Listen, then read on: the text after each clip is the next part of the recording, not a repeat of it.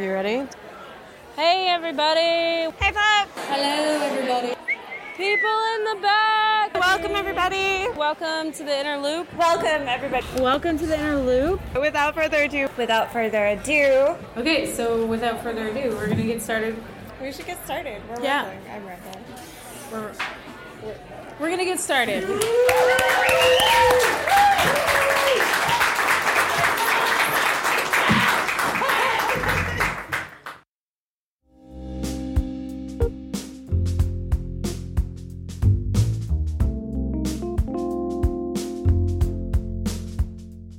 Welcome to the Inner Loop Radio. I'm Rachel Kuntz, and I'm just checking in with my friend Ethelbert Miller, DC poet and literary activist.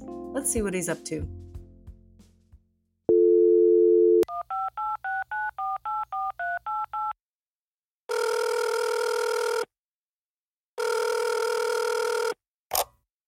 So, Ethelbert, tell me, how's it going? It's going well. I have a new book that just came out that I edited with my good friend Miho. It's a book of poetry entitled "We Eclipse into the Other Side." And so, we created this whole concept of two-ness, writing poems together. And so this is a collection that was published by Pinion Publishing Company out in Colorado. So I'm very happy about that. It's a very beautifully designed Didn't you book. just have a book come out? That would be You were promoting a book. Yeah, I was churning them out. Well, no, not turning them out. I finished my baseball trilogy, so that was like the last time when I saw you. I had a book party there in Columbia, Maryland, and that was for the baseball book. But this one is a little special because my work with Miho is completely different. I think her influence on my writing style forced me to explore new possibilities, and I think that when you collaborate with other artists, that's how you grow. Totally. And how did you meet her? How did you guys decide to do a project together? I was working on another book of haiku, and prolific. and she actually met me online. I was giving a talk, and so we became very good friends. Exchanging correspondence. So, how did you get interested in haiku? I was always writing haiku. If I went back to when I got started writing poetry, when I was at Howard University, like in the late '60s, many of my poems were very short. So I really generated. I really sort of was attracted to the haiku form because that was where most of my poems were short poems. Right. And it's only when I started doing like readings that I started saying, well, I better have some long poems because people would introduce me, and the introduction would be longer than what I was going to be reciting. So you must be really, really busy. Like I said, last time I saw you were promoting the last book of your baseball trilogy. You got nominated for a Grammy and went to the Grammys. How was that? Feels like a different world, right? Well, it's a different world, but what I told some people here, it's very important in terms of looking at this category because it's a spoken word poetry category. Okay. And Ivy, who won, the award, he was the one that really lobbied for this new category to be created. And what was happening, people who were spoken word were up against like Michelle Obama reading her memoir or something like that, spoken word. So they have this recognition by the recording industry that there are people out there who are doing, spoken word. It's a very, very important for the industry to recognize that. And I think it's like its own genre, right? Its own genre. And what happens, is that when you are a Grammy nominee, you don't have to win. When you're a Grammy nominee, that opens a lot of doors, and you see people who, that's one of the first things they list in their bio, that they're a Grammy nominee. For me, because I'm a writer and literary activist, that's the last thing you see in my bio. Because what happens, I don't want to lose my identity. Yeah. When I went out to the Grammys, you're dealing with a city like LA that has a very large skid row, and you see this proximity between this juxtaposition between poverty and limousines. Okay, poverty and limousines. I'm going to this Grammy Award ceremony, but you're in a limousine passing all these people who are homeless, and you really get a sense of where we are politically in this country. Yeah, absolutely. And then you have to ask yourself, okay, what is my work about? Am I being honored for work that's supposed to be in sympathy with certain political causes? I don't think so if I'm on this side of the fence. So Right. it was very important for me to see that. But at the same time, I did enjoy the fact that I got to see many friends of mine who I don't see because they are on the West Coast, and so I Yeah. had like a small little reception and people came out and that was very nice.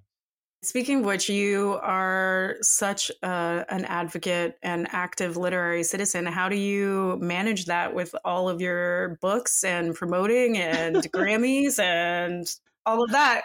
You're everywhere all at once. When you say that, I just got a note from a friend of mine, and I just got finished doing something very important, which I wanted to do for a long time. I have a TV show called The Scholars, and what I was able to do yesterday was interview Susanna Heschel. Susanna Heschel, if you're not Hmm. familiar with her, is the daughter of Abraham Joshua Heschel, who is usually the rabbi that you see when you look at footage of the civil rights movement. That you see Martin Luther King and you see this rabbi. That's Abraham Heschel. He was the person very Mm. much responsible for King speaking out against the war in Vietnam. And for me to have an opportunity to talk to Susie Heschel one on one was very very important to me. I've known her for many many years, but just to interviewing her yesterday was something that I was really looking forward to. And then I was so excited. I was sending things out 3 o'clock in the morning. One of my friends said, "Ethelbert, don't you sleep?" you know. and, Exactly. and I tell you, this, Rachel, on a serious note, why I push myself is because I'm in my 70s. I've lost so many friends, and maybe you've had experienced this also in terms of coming through the COVID. You don't take things for granted, Mm, but I try to speed up what I was doing, and keep in mind I'm a literary activist. So for many many years, especially when I mhm, was at Howard for 40 years, my service was to other people. My service mhm, was to the literary community. There's like this Grammy nomination is only like the second award that I've gotten for my own work.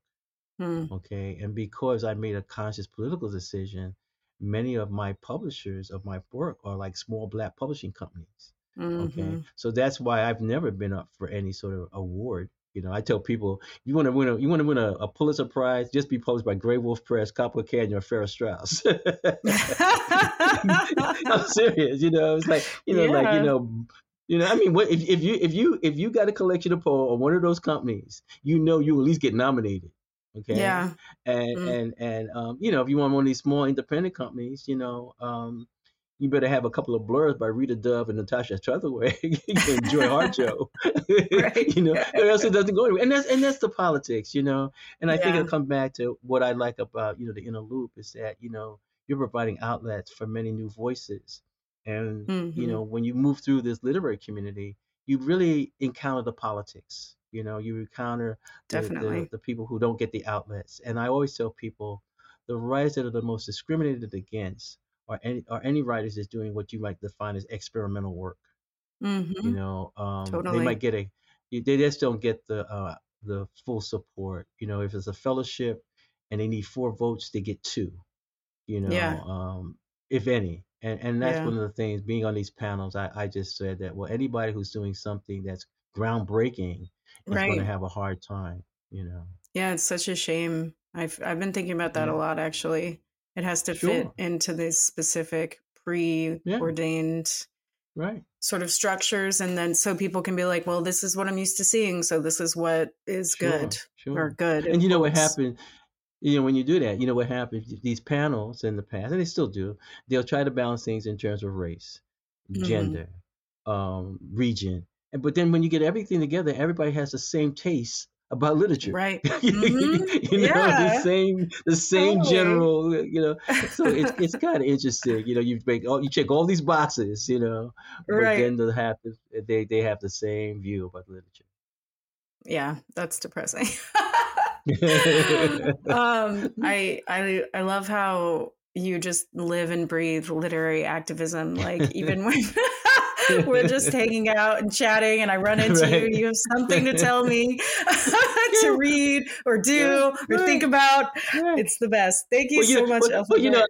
on this note, I'll say this once again because when I saw you, Courtney, you came to my book fair, and I said this, and I just said this actually a couple of days ago.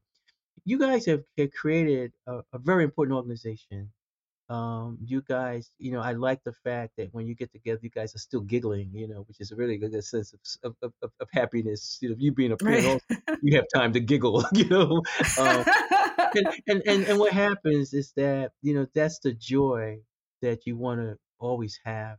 That's the joy that if I'm a young writer and I meet you, or Courtney, you inspire me to be like you. You inspire me to say, okay, there is service, there is a joy in terms of running a literary series and interviewing writers, as opposed to some people that just writing and that's all they do. They're not really sharing it with anybody. They don't see themselves as part of Hmm. a community. They don't want to build a community. And I think that what you're doing is very important. And whenever I have an opportunity to interact with you, I try to say that because sometimes you can be loved, but people never say I love you, And so Right. that's very important to say. Well, thank you. I Well, thank appreciate that. you. Well, I appreciate everything that you're doing. Awesome. Well, I hope you have a great week and that all of the things continue to work off each other. Okay. All right. Thank you. Thanks for tuning in. We'll be back next week with another dose of writerly fun. Remember to subscribe so you can get inspired, get focused, and get lit on the Inner Loop Radio.